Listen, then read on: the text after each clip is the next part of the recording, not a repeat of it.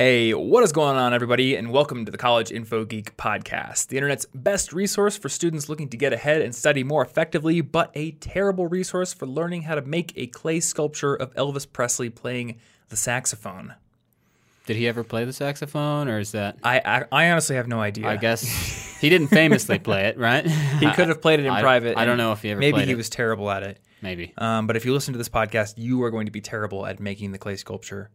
Actually, let's give our listeners more credit. They may have some latent potential for doing that, but this podcast will not unlock it. I don't have any potential for doing that, I'll tell you that much. Unless it does so through the power of pure motivation. Anyway, my name is Thomas Frank, and I'm here, as always, with my good friend, Martin Bamey. What up, dude? Yes, indeed. I'm just chilling. We got our first listener-submitted catchphrase for the opening. Oh, yeah? Yep, I didn't make that one up. Nice. So thank you to Roy for sending that in. And there was a question here in his email. And you know what? I figured we could just answer his question very quickly here. Oh, just a little bonus question? Just a little bonus thing before we get into the topic of the episode. I'm blindsided by this. Give me some. But to tease the topic of the episode before we get into the bonus content for people who, you know, just automatically download the episode in their Apple Podcasts without reading the title, I respect the loyalty there. We're going to be talking about networking events and career fairs and other events of that sort. Yeah. Are they worth it? Professionally talky things. Professionally talky things. Yeah. Professionally talky things. I like it. Something like that. But Roy asked, he said, what is your vision for College Info Geek? Where did you see yourself and the blog in the future when you first started it? So I think this is mostly a question for me. Yeah, I can't wait for it to be like, well, my vision is that someday Martin's out. That's my vision long term for the company. Martin's gone, and I'm skydiving all the time. That's what you're going to say. Any second now. I'm going to be fired right now. Well, actually, I had a completely different vision. Well, that's actually good, though. That's good. I didn't want to be fired on this episode. Yeah, you aren't going to be fired in this episode, but you are going to have to learn taxidermy, because my vision for College Info Geek is I die trying to fly a biplane upside down through a barn. Mm-hmm. I'm going to want you to taxidermy my body and turn it into like a bronze statue and like put it in the foyer of our gigantic building, because we're going to be expanding the company. I will be the recently deceased but inspirational founder. Can I give you catchphrases if you hit a button on the base of the statue? Yes, absolutely. That's going I'm to be totally awesome. okay with that. That's a good idea. Okay. So the vision for College Info Geek, I guess now, is help as many people become as capable as possible. And honestly, I feel like College Info Geek is an inadequate name for what we're trying to do at this point. Yeah. Like, the last probably 20 episodes of the podcast have had nothing to do with academics or student life, and have had everything to do with just improving your skills as a person. I don't remember the last 20 episodes off the top of my head, but I know we've talked about photography and fitness and cooking and things like that. So that's really what I want to do, is help people become more capable. When I started, honestly, College Info Geek was just a resume project. It was like I wanted to share what I was doing as a student, but I didn't harbor any visions of it becoming a career. And the furthest that I thought it would go was to be a really cool-looking project that I would be able to show recruiters in the future. That's what it was. And to answer the second part of Roy's question here, where I saw myself when I started this blog, I saw myself sitting in the basement of a giant corporation running their computer systems, which I think you may have also seen yourself doing, given that you did a networking degree. Yeah, I wanted to do like servery stuff or web development. I'm actually still a fan of server management. Well, the funny thing is you did servery stuff. Yeah. Like, you actually had a career before you did this. So, yeah, at least one of us actually did it. Yeah. But yeah, thank you for that catchphrase. And if anyone else wants to submit a fun catchphrase, if it is funny, then I would be happy to start out an episode of the podcast with it. You can email me, thomas@collegeinfogeek.com, with your catchphrases, or DM either of us on Instagram. I'm Tom Frankly, and you're Yo Martholomew, which is long for Martin. Yep. Though Martin is not short for Bartholomew. It's not. Do I get a long name? I don't know. Thomasathu. That doesn't sound good. Nope. We'll think of something. So I do have one other small piece of business before we get into the career fair stuff, and It's like a bittersweet piece of business. Uh-oh. I think I'm going back to Evernote. I don't find that's It's not that bittersweet. I don't care that so much. it's bittersweet in my head because for people who have been following my note-taking saga on this podcast and on Twitter, I was using Bear Notes for a while, which is a Mac-only note-taking app that is beautiful and works amazingly, but it doesn't have a Windows or web version. So there were several times over the past few weeks where I've been sitting at my desktop computer and I get an idea in my head and I'm like, I got to take note of that, and then I can't. Or I have to pull up my phone and I have to type it with my thumbs. And I'm like, okay, the benefits this app gives me are not worth the fact that I can't access it on one of my frequently used devices. Yeah. The other thing that I was struggling with, and I'm still struggling with this, is I can't give up Evernote because it does certain things that Bear will never do for me. Like, it's a great place for me to just stash copied and pasted travel emails so I have their confirmation numbers and I have all their details and stuff like that. So I was thinking, like, okay, I'm going to have to continue, and it's getting hot here, so I'm going to take this off. And for the people on the audio feed, that might have sounded. It's a hoodie. Yeah, it's just a hoodie. I was struggling with the fact that I was going to have to keep using Evernote while also using Bear. And we're also using Notion because that offers us many benefits. And we also have several task management systems. And it's frustrating that as like the business grows, we seem to have more and more organizational tools that we have to use.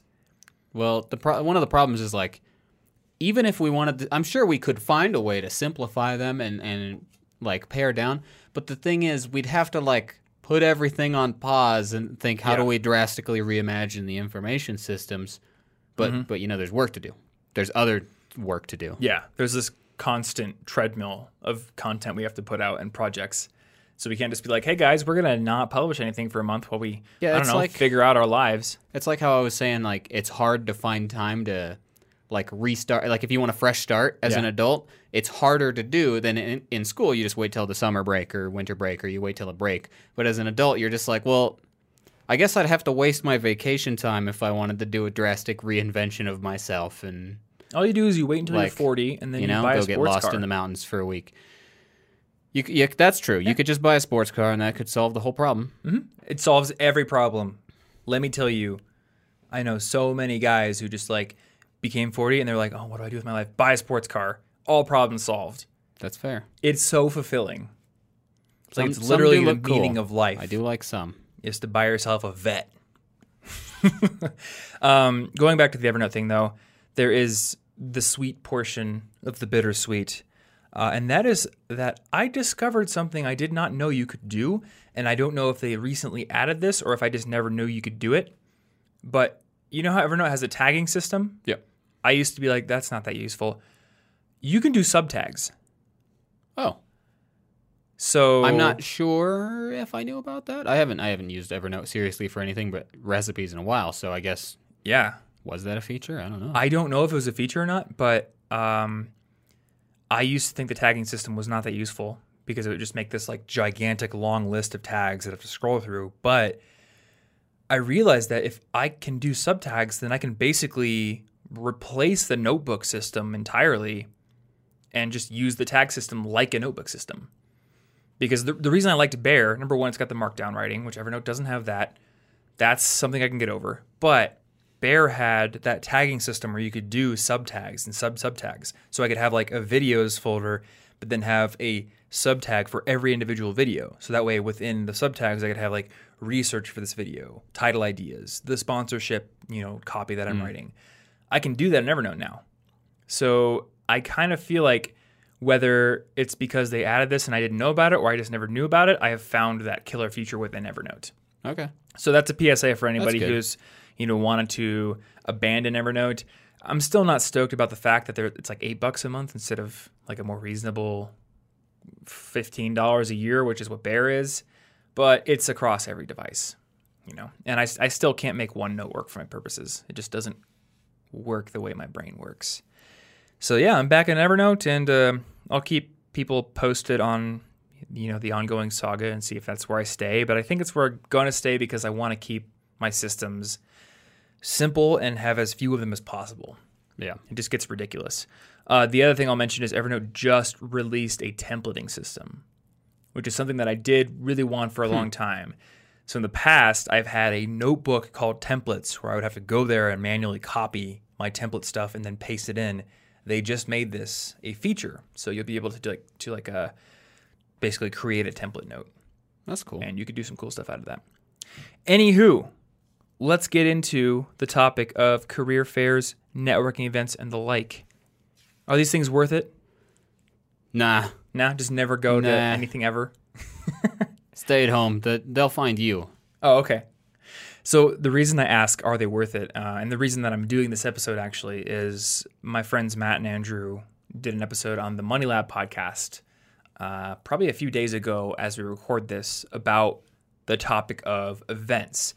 Now, they did it from the perspective of being in like an online entrepreneur. And obviously that's very different than, say, a student going to a career fair or somebody who's literally not even started their career yet going to a networking event. But they were asking that question, like, are these events even worth going to? And I went over to Matt's this weekend and we kind of had a discussion about it because I feel like they are kind of on the side that, at least for entrepreneurs or maybe entrepreneurs at their stage, events aren't worth it because you pay a bunch of money and you travel to them and I don't know, you're like taking time you could be spending working and they feel like you don't get a whole lot of it. I'm on the other side where like I feel that so many catalysts in my career have come from events that I almost always say they're worth it, at least as a general idea. Okay. But let's start with career fairs because I think this is going to be like the first quote-unquote networking event that students find themselves going to. And I think that a career fair is unequivocally something that is worth going to. Yeah, especially at that stage. It kind of implies you're at the stage where it's useful. Yeah. Yeah, I think like networking events in general, like go to as many as you can if you're a student. But especially career fairs, this is quite possibly how you're going to get your first job or internship. So I'm definitely on the side of these are worth it. And to get a little bit more granular there, when I was a freshman in college, I don't know if you ever experienced this, but my friends in my dorm thought that it was a waste of time to go to the career fair as a freshman because most of them were not planning on getting an internship until after their sophomore year. So they all thought, I'll just go to the career fair spring semester sophomore year, I'll apply for internships then, and we'll be good. Why should I go during my freshman year? But I think it's worth going to every single career fair you have the opportunity to go to, even if you're like in high school and you somehow can get into them, because number one, these are practice. So you're going to get practice talking with recruiters, pitching yourself, talking about your career goals, all that kind of stuff. But also, the same recruiters often come to career fair after career fair. So they may end up seeing you multiple times. And if you've been the freshman who was there fall and spring, and then spring or fall of your sophomore year, then that career fair that counts where you're looking for an internship, there's going to be recruiters there who might have seen you 3 or 4 times already. Yeah. And they're like, oh, hey, there's that really ambitious kid who's been here like 3 times. They're on my short list automatically because they have follow through. They've shown up. So I guess tip number 1, go to these as many times as you possibly can. Now, what I want to ask you is, how do you prepare for these things? Well, that's a big question. You can prepare in a lot of ways. Physically, I think that... Like push-ups? Yeah, you got to do a lot of push-ups. If you're not strong enough, they don't let you in. Oh, is that what it is? That's the rule. You have to like lift a really heavy door to get yourself in. Like, you're going to want to have like any array of things from resumes, which I think that you should maybe have some default good resumes with you for companies you didn't expect you were going to talk to. Mm-hmm. But if you know you're going to talk to people, like have some personalized ones. If they're going to be taking resumes, have some that actually show off what's relevant to them. Yeah. I had business cards that I thought were pretty cool. And I think that that's unique. And anything that's unique will help you stand out from other students. What did you put on your business cards? My personal website, my personal project, Polyglot, the language blog, because I was doing something at the time. But at the very least, I have my personal website. And did you have like a name or like a label for yourself? Like a branded label? Yeah, like student developer or student blogger or something like that. I don't think I put anything like that. Okay. I just kind of... Yeah, I think my project spoke for itself. I also think I may have had something in that implied foreign language stuff on there. It's been a while since that specific iteration of my business card. I don't even know if I could find one, Yeah. honestly. But I had it focused on the fact that I did technology and language. I don't know that I named it as like a technology and language guru guy, like a fancy title. Please you tell know? me you had Guru. On Yeah, your you card. got to have guru on there. You unlock Dende's powers. And then, so I just really like my business cards because it made me feel like I was extra prepared compared to other students. And in addition to like resumes and all that stuff, I actually brought, so if you have a career that needs a portfolio, a small sample at least would be nice to bring. And in my case, I was a web developer and that's what I wanted to do. So I actually brought, I brought a Nexus 7 tablet one year and an iPad mini another year so that I had the websites I had built drawn up I did that too. so that I could just show them. Yeah. It's a live portfolio. I also brought an iPad to like every interview I did for that same reason. Yeah, it seems useful if you're doing that kind of a project that you can show off digitally. Though, pro tip, I would take screenshots of anything just in case you get there. Yeah, and they have, like, I had no backup screenshots no just because Wi-Fi. the Wi-Fi wasn't great. Yeah. So So we got business cards. We have a portfolio, some sort of way to show your portfolio. Yeah, a couple Resumes. some resumes for various companies. Obviously, you need to have clothes that are good, and I would say that everybody worries about suits, but if you're going to have a suit that doesn't fit you well, it would be better for you to be wearing well-fitting business casual. Yeah. You do not wear like a big parachute suit if you could instead just wear a button-down real nice with like a tie or something. And I don't know the equivalents for women's clothing. I'm barely good at men's clothing, so I don't know. I think it's a Reptar costume. It for must be a women. Reptar costume. Yeah. But the point still stands. If you can't get really good formal stuff that you feel comfortable in, because you need to be comfortable and confident that day. You can't be walking around feeling like, oh, I look so weird in this outfit. I'm so shy now. You need to feel really confident, and it needs to look good. And if it can't be ultra formal, then just tone it down. Who cares? On the note of how to dress, there was somebody in the College of Vogie Discord who told me a story about their own career fair, and I want to get your thoughts on it. Okay. So he said that everyone went to his career fair dressed in suits or business casual, like you do, but he went in just jeans and a t-shirt. Okay. And he said that the recruiters actually gave him more attention because he kind of stood out. Like, I guess it was like that peacocking principle. So he was like, how does that kind of fit in with your whole recommendation to dress professionally? Did they look good? I don't know. Was it like you can have a t-shirt that like fits really nice. Did it still look relatively good? Was he more qualified?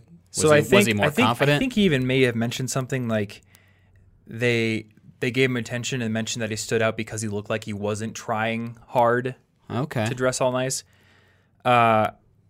And I guess my thought on that was like, we have friends from college who have recruited at career fairs now. Like, specifically, I know our friend Nick has done it. Yeah. And he's not a professional recruiter or HR person. He's actually a developer or does something in IT at his company. But some companies often will send people from like actual departments that do things. You know, I don't want to say HR people don't do things, but like actual like practical development or Like IT or whatever. they're being pulled away from their They're being main pulled away job. to go talk to people who may end up being hired for the jobs they do because they know better than an HR person what their job you're looking requirements for, are, right? Yeah. So I know Nick pretty well, and I know that Nick would probably find it hilarious if somebody came to the career fair dressed as Goku or something like that.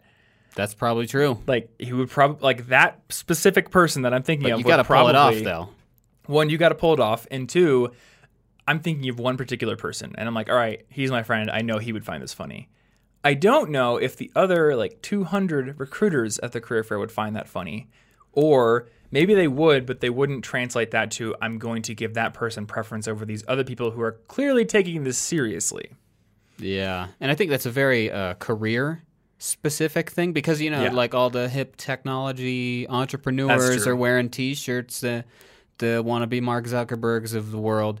But maybe that's not what you're going for. Yeah. Like if you're trying to be like a doctor or something, then maybe there's some more formal stuff going on that you're going to want to adhere to.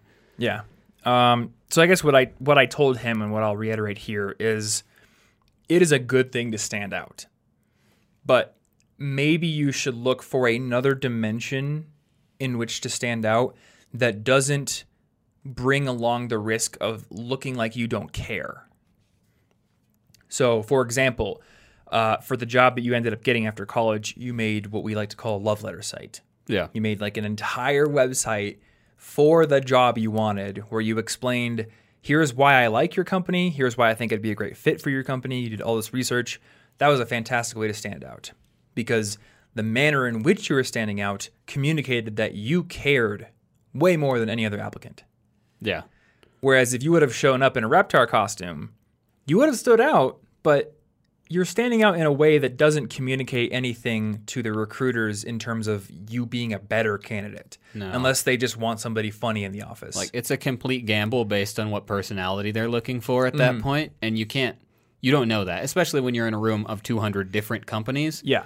Then you're going to want to wear whatever works for the vast majority of the ones you're interested in. And maybe that is just a t-shirt and jeans if that's the only people you're interested in talking to and you're confident. Yeah. However, if you feel like if you're not confident and you're looking all disheveled, like you didn't even care to pay attention to make sure the t-shirt looked okay, then I would say that's going to lose you points regardless. Yeah. You can't not care at all. Maybe not caring too much maybe seems cool, but not caring at all is going to look real bad. And I do have one idea for how you could maybe utilize your appearance as a way to stand out. For Christmas one year, Anna's dad got me a small, non-conspicuous Avengers pin. Yeah.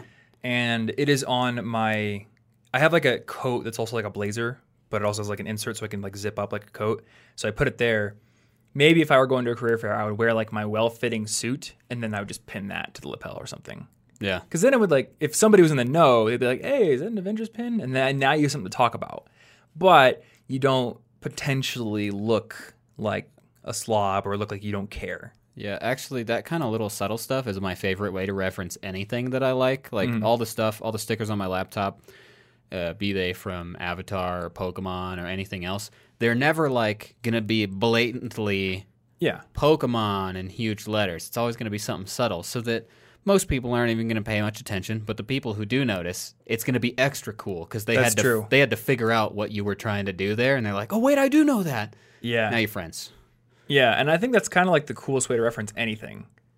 Like, don't make it overt. It's so subtle that it's only for the crowd who likes it, and anybody else they'll gaze right past it. And if that crowd, when they notice it, they're going to feel even more like in on it. Yeah. So they feel cool. You've invited them to your club. Yes, exactly. And there's like a little bit of exclusivity there. So that's kind of how I would do it. And I don't know, maybe there's other ideas that you could do besides like a pin. Maybe there's like I would say a tie, but I think like ties can look really tacky if you get like a joke tie or something. Yeah. That's not very subtle actually. No, if you come in with like the like slitted sunglasses and then a really tacky tie. You're just going to look like that guy on the free money books.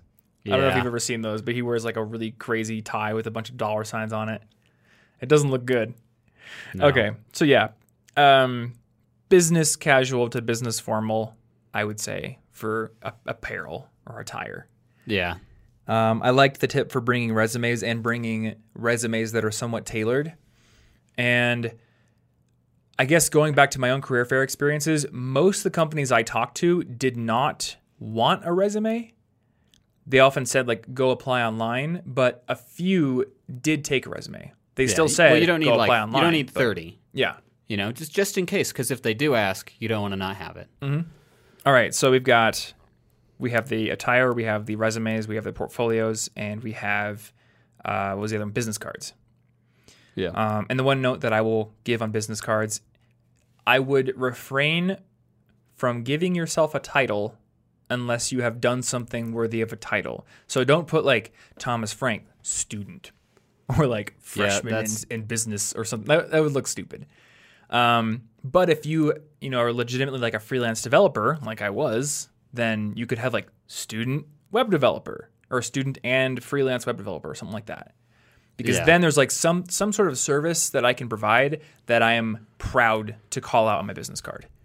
Otherwise, you could just have it be your name and then a link to your web portfolio or something like that. Yeah, like contact stuff. Because like the title, you don't want to put something in just because you think that type of information is warranted. That information, student, was not worth communicating. Yeah, they know you're a student. So it doesn't need to be there, even if it does add more information. It's useless information. You could have Thomas Frank, homeless person who snuck into this career fair on a business card. They might need to know that. That would stand They're going to out. think you're a student. That would stand out. Look, I've got great espionage skills. I can dodge laser fields. All kinds of stuff. If I was a recruiter, I would at least have a conversation with that person. I don't know if anything would happen, but I would be amused. International spy extraordinaire. I can rappel from giant buildings, lower myself on one of those wires, and I know how to dodge laser grids. Yeah. Call me. What else should we talk about in preparation? Because I think we should at least mention research. Yeah. Well, one of the main things I had here for research was questions that you may want to ask them. Also, questions that might signify you know something about their company and you're asking for further detail. That gives you the I did my research and I'm curious about what you're doing. Like it's a 2-for-1. So let's give an example of that, because I think it's very easy to say, like, bring questions, but the obvious follow-up question is, what questions? So let's say, like, Flying Hippos at a career fair. I don't know if they ever were, but you're going there and they're at the career fair. What do you ask them? Well, I could ask them. It seems like at least a lot of your websites are run on maybe WordPress. Is that exclusively what you do? And you could ask things about what kind of server environments they're using. All of these show that you know something about what you're talking about, that you've at least paid attention. And if this information is on their website, you don't ask them because that would show you didn't research. But saying it seems most of your stuff at least is WordPress. Are there exceptions to that? That means I know what I think most of your stuff is. Yeah. I know enough to ask the question, are there exceptions? And I want to know because it's relevant to me understanding your business.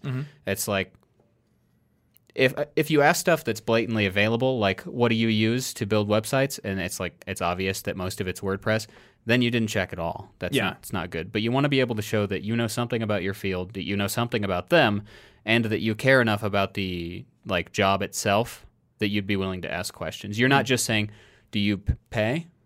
Do you pay? That's my Please actually. say yes. I wrote these questions out for you. Do you pay money? And how much? Oh, thank you. Actually, that's all my questions. Done. That's not going to do anything because they know you want money. Well, I got a second question. That's not good information. How generous is a vacation policy? Yeah. Like 2 days a week? You're asking about, can I get 3 weeks off, right? After my first day because I got a vacation planned. Yeah. Another good question to ask would be, for new hires, what would be some of the top skills you're looking for? Because then they might say, oh, we're really getting into Ruby development, or we're really starting to use a lot more Node.js in our development. So that would be a great skill for a new hire to have. And then you can say, cool, I'm going to go learn that. Yeah. And that would demonstrate, one, that you're like a go-getter, and two, that you're willing to go and learn whatever is needed to be useful as an employee. Yeah. Just find ways to ask questions that, number one, communicate that you've done your research, but number two, communicate the skills and qualities that you want to show them, such as being hardworking, being an independent learner, that kind of stuff. Yeah. Cool. So I think that's good for preparation. We've talked about what to wear, what to bring, how to prepare. One thing that I want to talk about is the act of practicing at the career fair. So when you go there are probably going to be a couple of companies that you are stoked to work for. And you might think the thing you should do is make a beeline for those booths and talk to them immediately.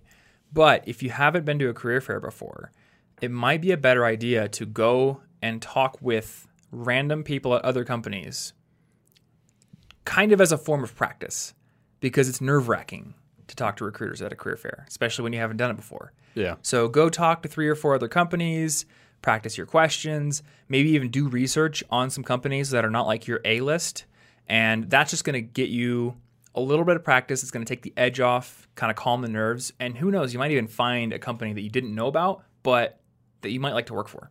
Yeah.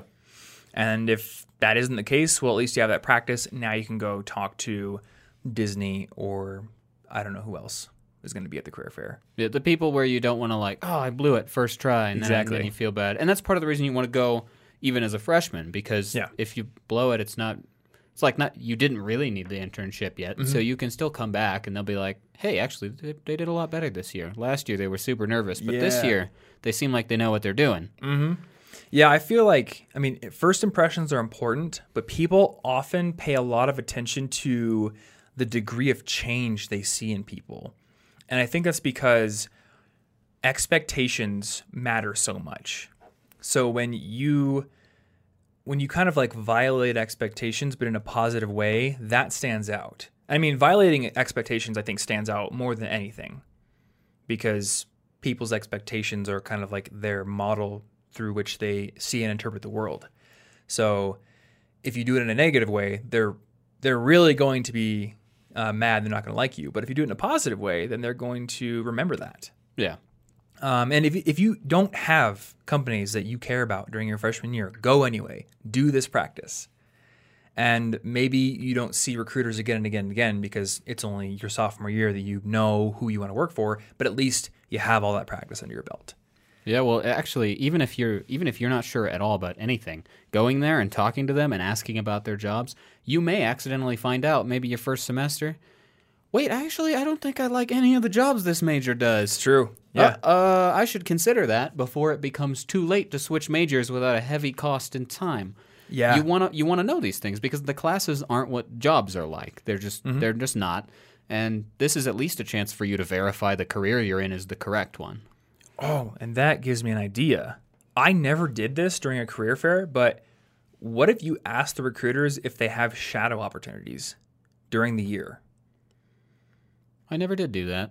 Because I've actually done a shadow before at an insurance company with a VB developer. And it was with a group once. And that wasn't me asking them. That was a trip that the Entrepreneurship Club put together. We went up to Minnesota and did that.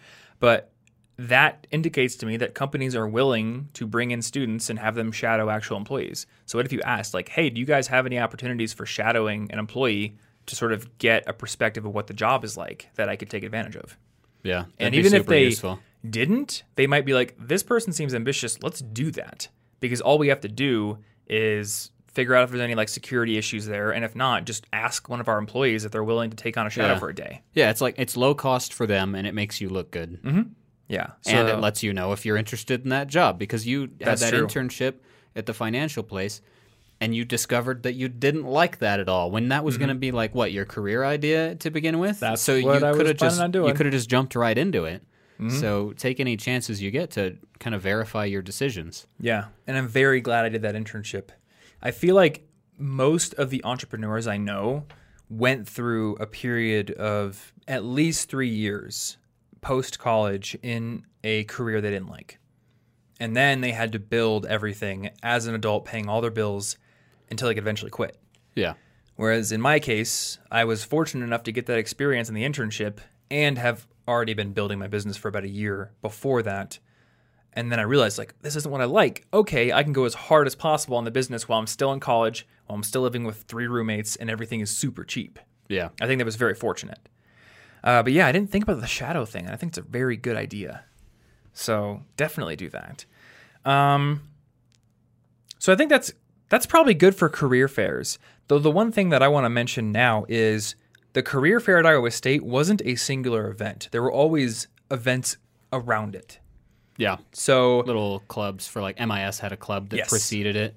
MIS Club had a MIS career fair where recruiters who were specifically looking for MIS majors and IT people, they had their own like event that was before the big career fair. So that was an awesome opportunity to go and have less competition, to talk with the recruiters, to have all the people who are represented the IT jobs in one place. So that was really cool. And there were also pre-career fair networking breakfasts.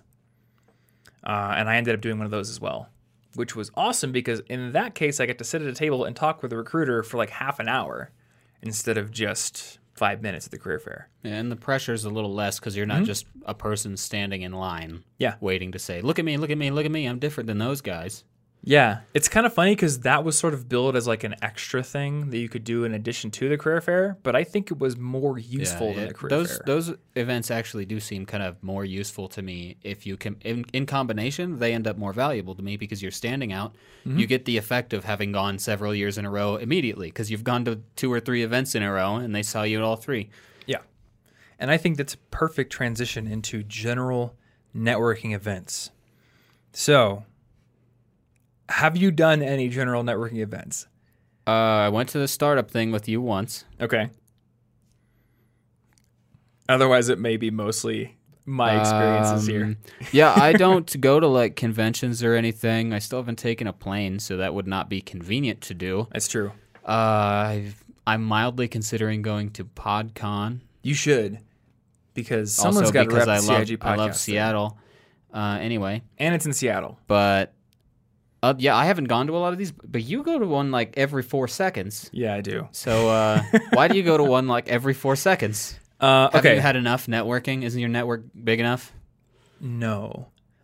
All right, let me preface this by saying I don't go to quote-unquote networking events to network.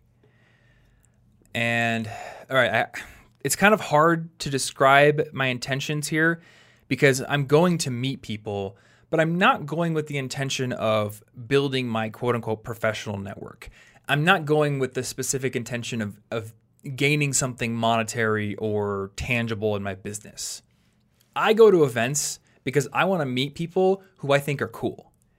And I think people who do the kind of stuff that I do are cool. So I go to VidCon and I go to Podcast Movement. And I've gone to FinCon and I'm going to one tomorrow actually called VidSummit, because I'm going to meet people who make YouTube videos and who make podcasts, and I think they're cool.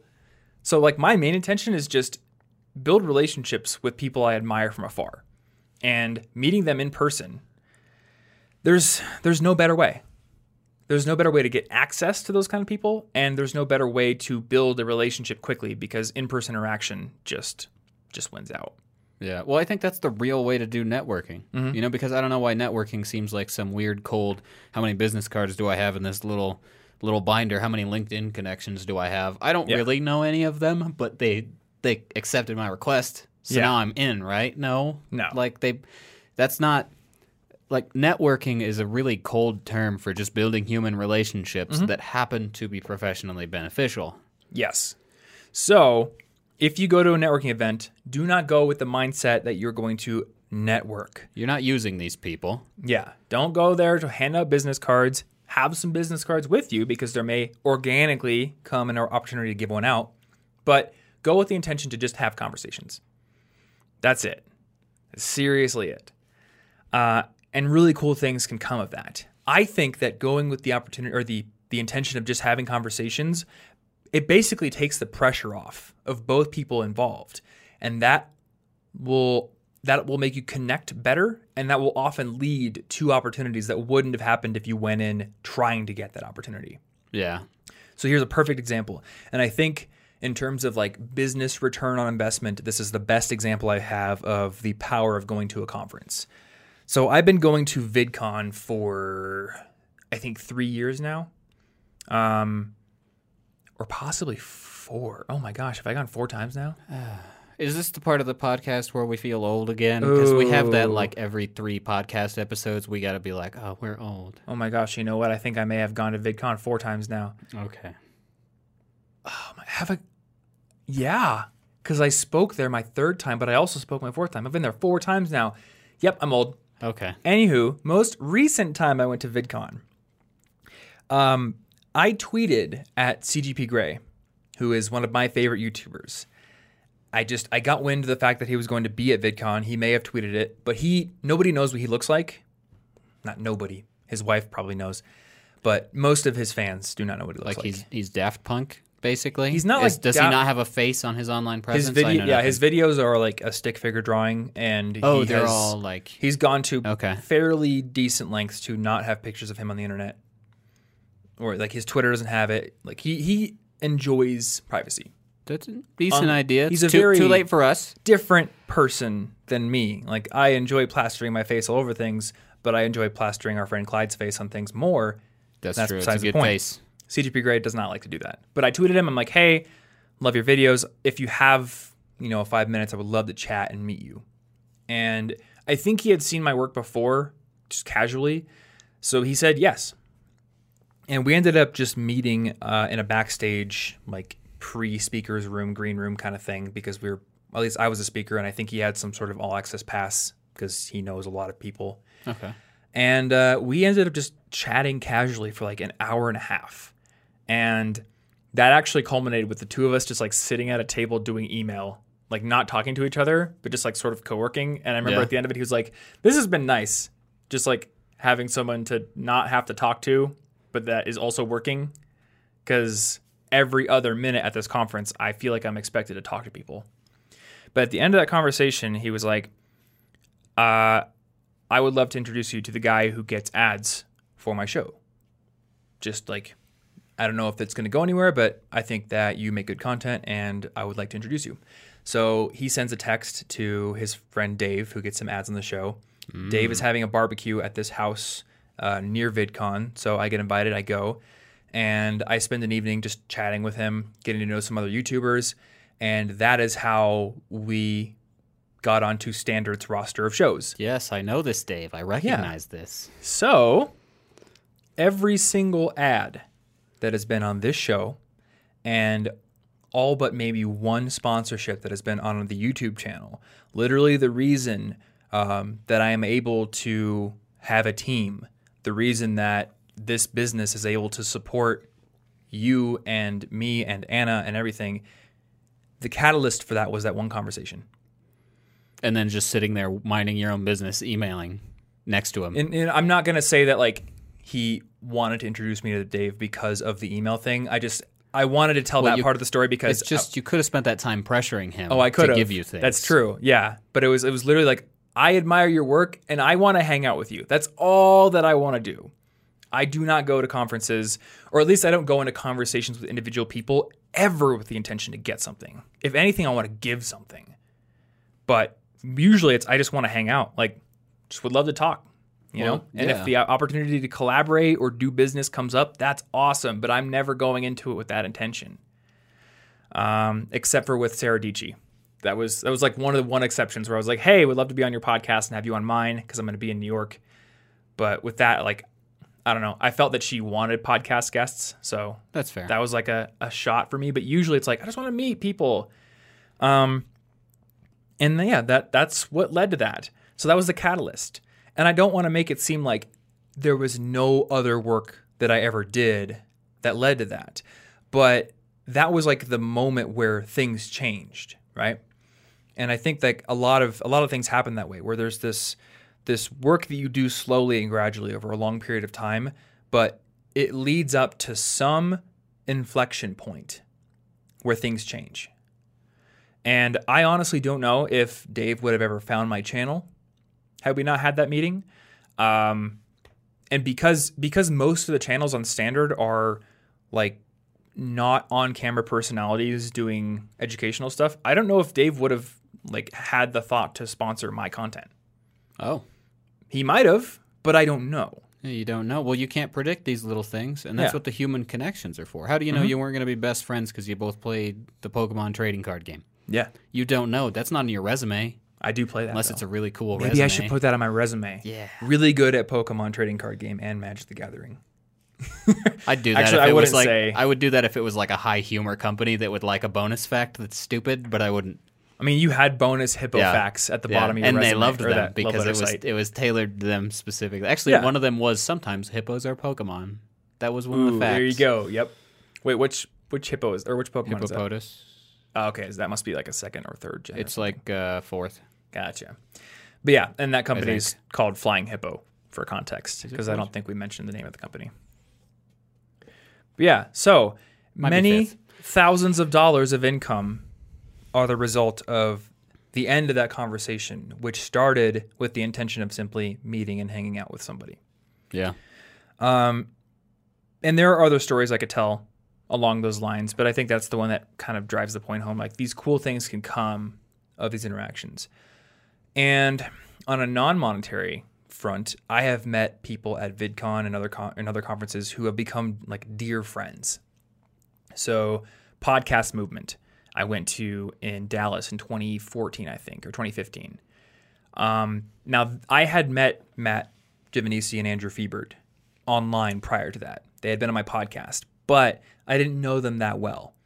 I went to that conference and I spent 3 solid days hanging out with them.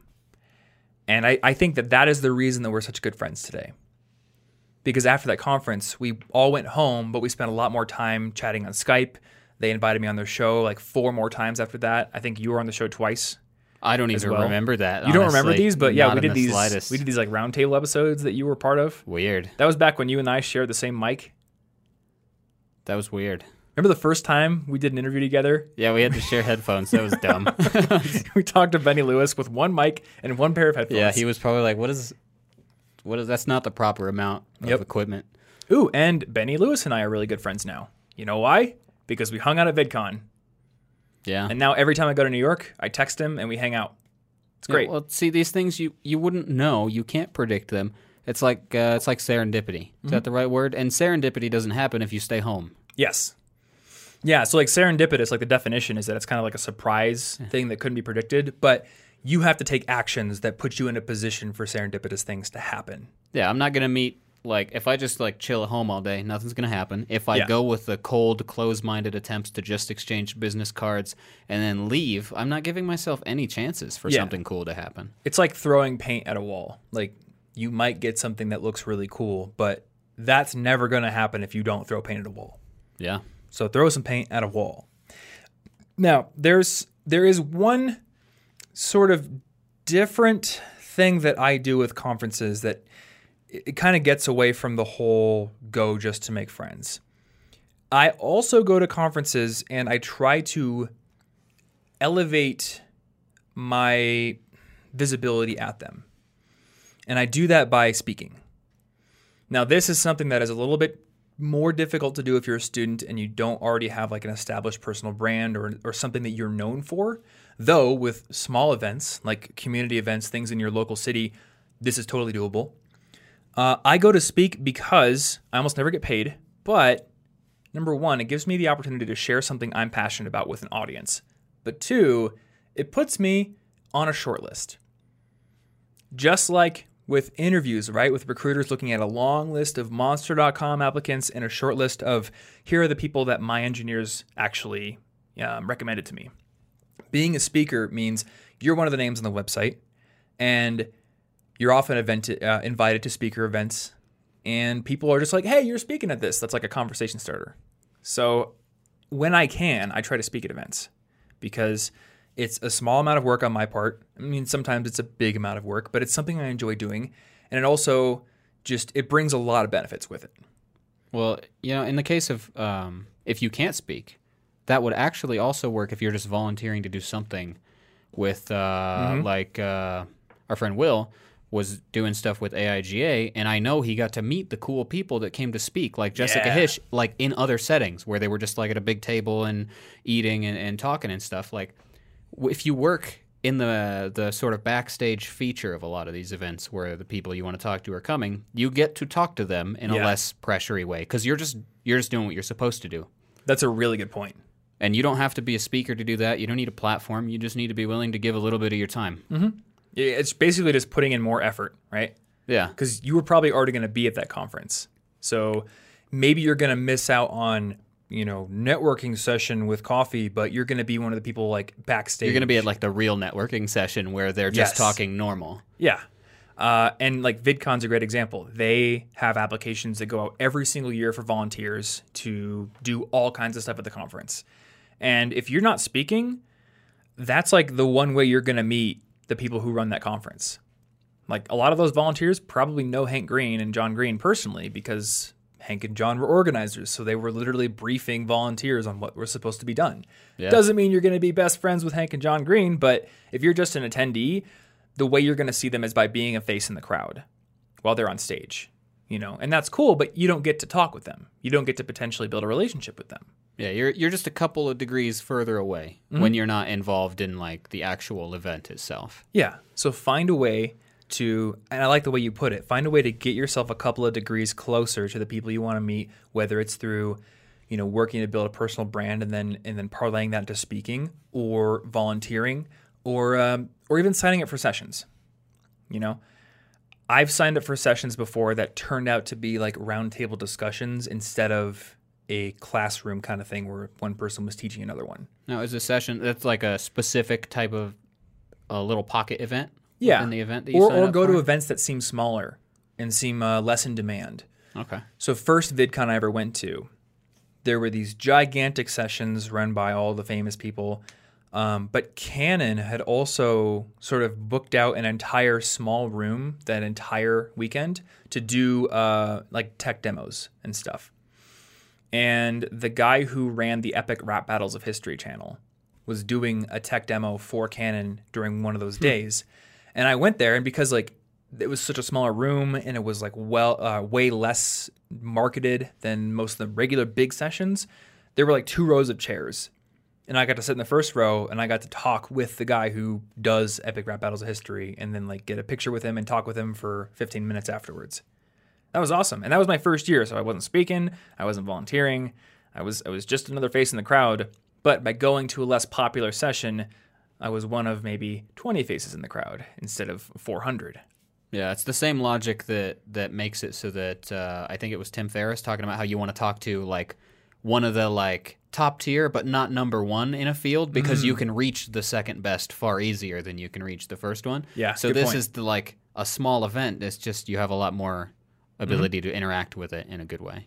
And actually, one of our writers, Dominic, wrote an entire article about that strategy, which I think he called Silver Medal Mentors on our site. I think I did see that. Yep. So we'll have that linked in the show notes. Cool. But I think that's probably a pretty good place to stop. Do you think? Yeah, I mean I got nothing else for conferences other than the ideas that I've already gotten to talk about here. One last question. How do you find them? How do you find them? Yeah. Anything in general? Well, you find a lot more than me. I'm only aware of PodCon because of Ashley. I wouldn't have even known it was in Seattle, honestly. I'm not looking for them, so... But the one that you just mentioned, that's an example of really the only tip I have for people, which is follow other people who are passionate about the things that you're passionate about, and they're probably going to let you know about events, whether it's your girlfriend or whether it's people on Twitter. That's fair. I know about VidSummit because I follow people on Twitter. That's why. And FinCon and Podcast Movement. And probably even VidCon. VidCon's huge, but I probably know about it because of Twitter. Well, this seems like one of those multiplying things because the more your network grows from event 1, the more likely you find out about event 2, which grows, and then you find out about event 3 because you keep meeting people at all of them. Oh, and sometimes when I go to events, I ask people who I meet, what other events do you go to? That's a good question. And that may be how I found out about VidSummit. I don't think I found out about it on Twitter. I think I was asking somebody like, what other video events do you go to? And somebody said, VidSummit's awesome. It's like VidCon, but remove all the fans and make it a lot more businessy. And I love businessy things. That's so fair. I'm going to that, but I will continue to go to VidCon as well. So I think that's probably a pretty good place to stop. Just to recap for people, since we do have a outline here, for career fairs, make sure you're preparing well by bringing resumes, possibly tailored resumes, business cards, dressing appropriately, and practicing with companies that you don't necessarily have on the top of your list before talking to those companies. And go to as many as you can so you become a familiar face at them and you get more practice. For networking events, find them by following people who are passionate about the same things you are passionate about, and ask people at the events you go to maybe keep you posted about events or ask them what they like to go to if there are recurring events they go to.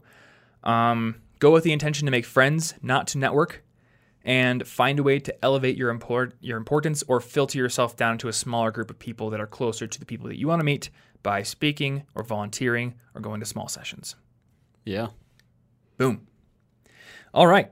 Well, this has been episode 233 of our podcast. So if you want to find the show notes, including that link to the Silver Medal Mentors article, which I highly recommend that you give a read, you can go over to cigpodcast.com/233. Or if you are on YouTube or Facebook, we're going to have a link to the show notes in the description, which you can click on, and then your browser will open that link. because that's what clicking does. It's like magic. It is. It's basically like magic. If you enjoy this podcast, number one, make sure you are subscribed in Apple Podcasts or Google Podcasts or whatever app you listen to so you can get new episodes directly to your device every single Monday when they come out. And if you do happen to have an iPhone or Apple device, like an iPad maybe, give us a review and rating on Apple Podcasts as well. That helps bump the show up the rankings and also gives us valuable feedback on how to improve the show in the future. Last but not least, if you want to find our favorite resources, including our college packing guide and our favorite books for students, you can go over to collegeinfogeek.com/resources. That's where you can also find our merch. I like me some merch. Just buy that merch. We still have a lot of Never Stop Learning shirts in stock, and I'm still working on getting tank tops and ladies' cuts. So hopefully those will be in stock in the future, possibly as you're listening to this, because, I don't know, people could be listening to this in the future. They could be. Like the Jetsons style future. True. That's true. Possibly like Rosie the Robot is listening to this. I don't know if we're going to have like a robot cut shirt, though. This is the one thing that makes it that far in the future. This podcast. Just this one. Just this pod. This is the only thing that they can find from this century. Mm-hmm. I don't know why. It's because we put it on vinyl and then we sealed it into a bank vault that's like a mile underground. Yep. And we also... It's a good idea. We should probably leave a record player in there too. Otherwise they're going to be like, is this a Frisbee? That's the problem with digital formats, right? Yeah, I know, right? I read this whole story. It's pretty fascinating about how they etched this like metal plate with a bunch of really important information should aliens ever find it. And I think it's on one of the Voyager probes. But they were like, how do we represent this information? Because if any other species finds it, or if it ever comes back to Earth and, it's thousands of years in the future, there's no guarantee that people are going to use the same characters we use to communicate. So there's all these really crazy cool ways they came up with to communicate, like the fact that we know what atoms are, or the fact that we have a numbering system. This sounds like something that I will probably read about. Yeah, it's fun. It's fun stuff to read about. Also look up the 10,000-year clock. That's a fun project. It's a big clock. Yeah, it's this whole thing, like, can we build something that will outlast the human race and still be operable? So there's all this cool stuff you can read about, like their considerations for how to make sure that it doesn't break down or rust or lose power or doesn't get vandalized or invaded or stuff like that. How to send maintenance people into the future. Yeah. Well, I think it's being built to not need maintenance. Now, just in case. Time-traveling maintenance people. You sacrifice one maintenance person who has to live in the future every year, and then it's forever maintained. Is it sacrifice? What if the future's awesome? Well, it's just them and the clock. Oh, it's like that far. This is their final clock fixing pilgrimage. Just send somebody who really doesn't like other people. But they really like clocks. Yeah. It's a dream come true. Yep. Clocks and no people. All right. Thanks for listening, guys. And I think that's gonna do it for this week. Yep. So we will see you in next week's episode. Until then, stay cute.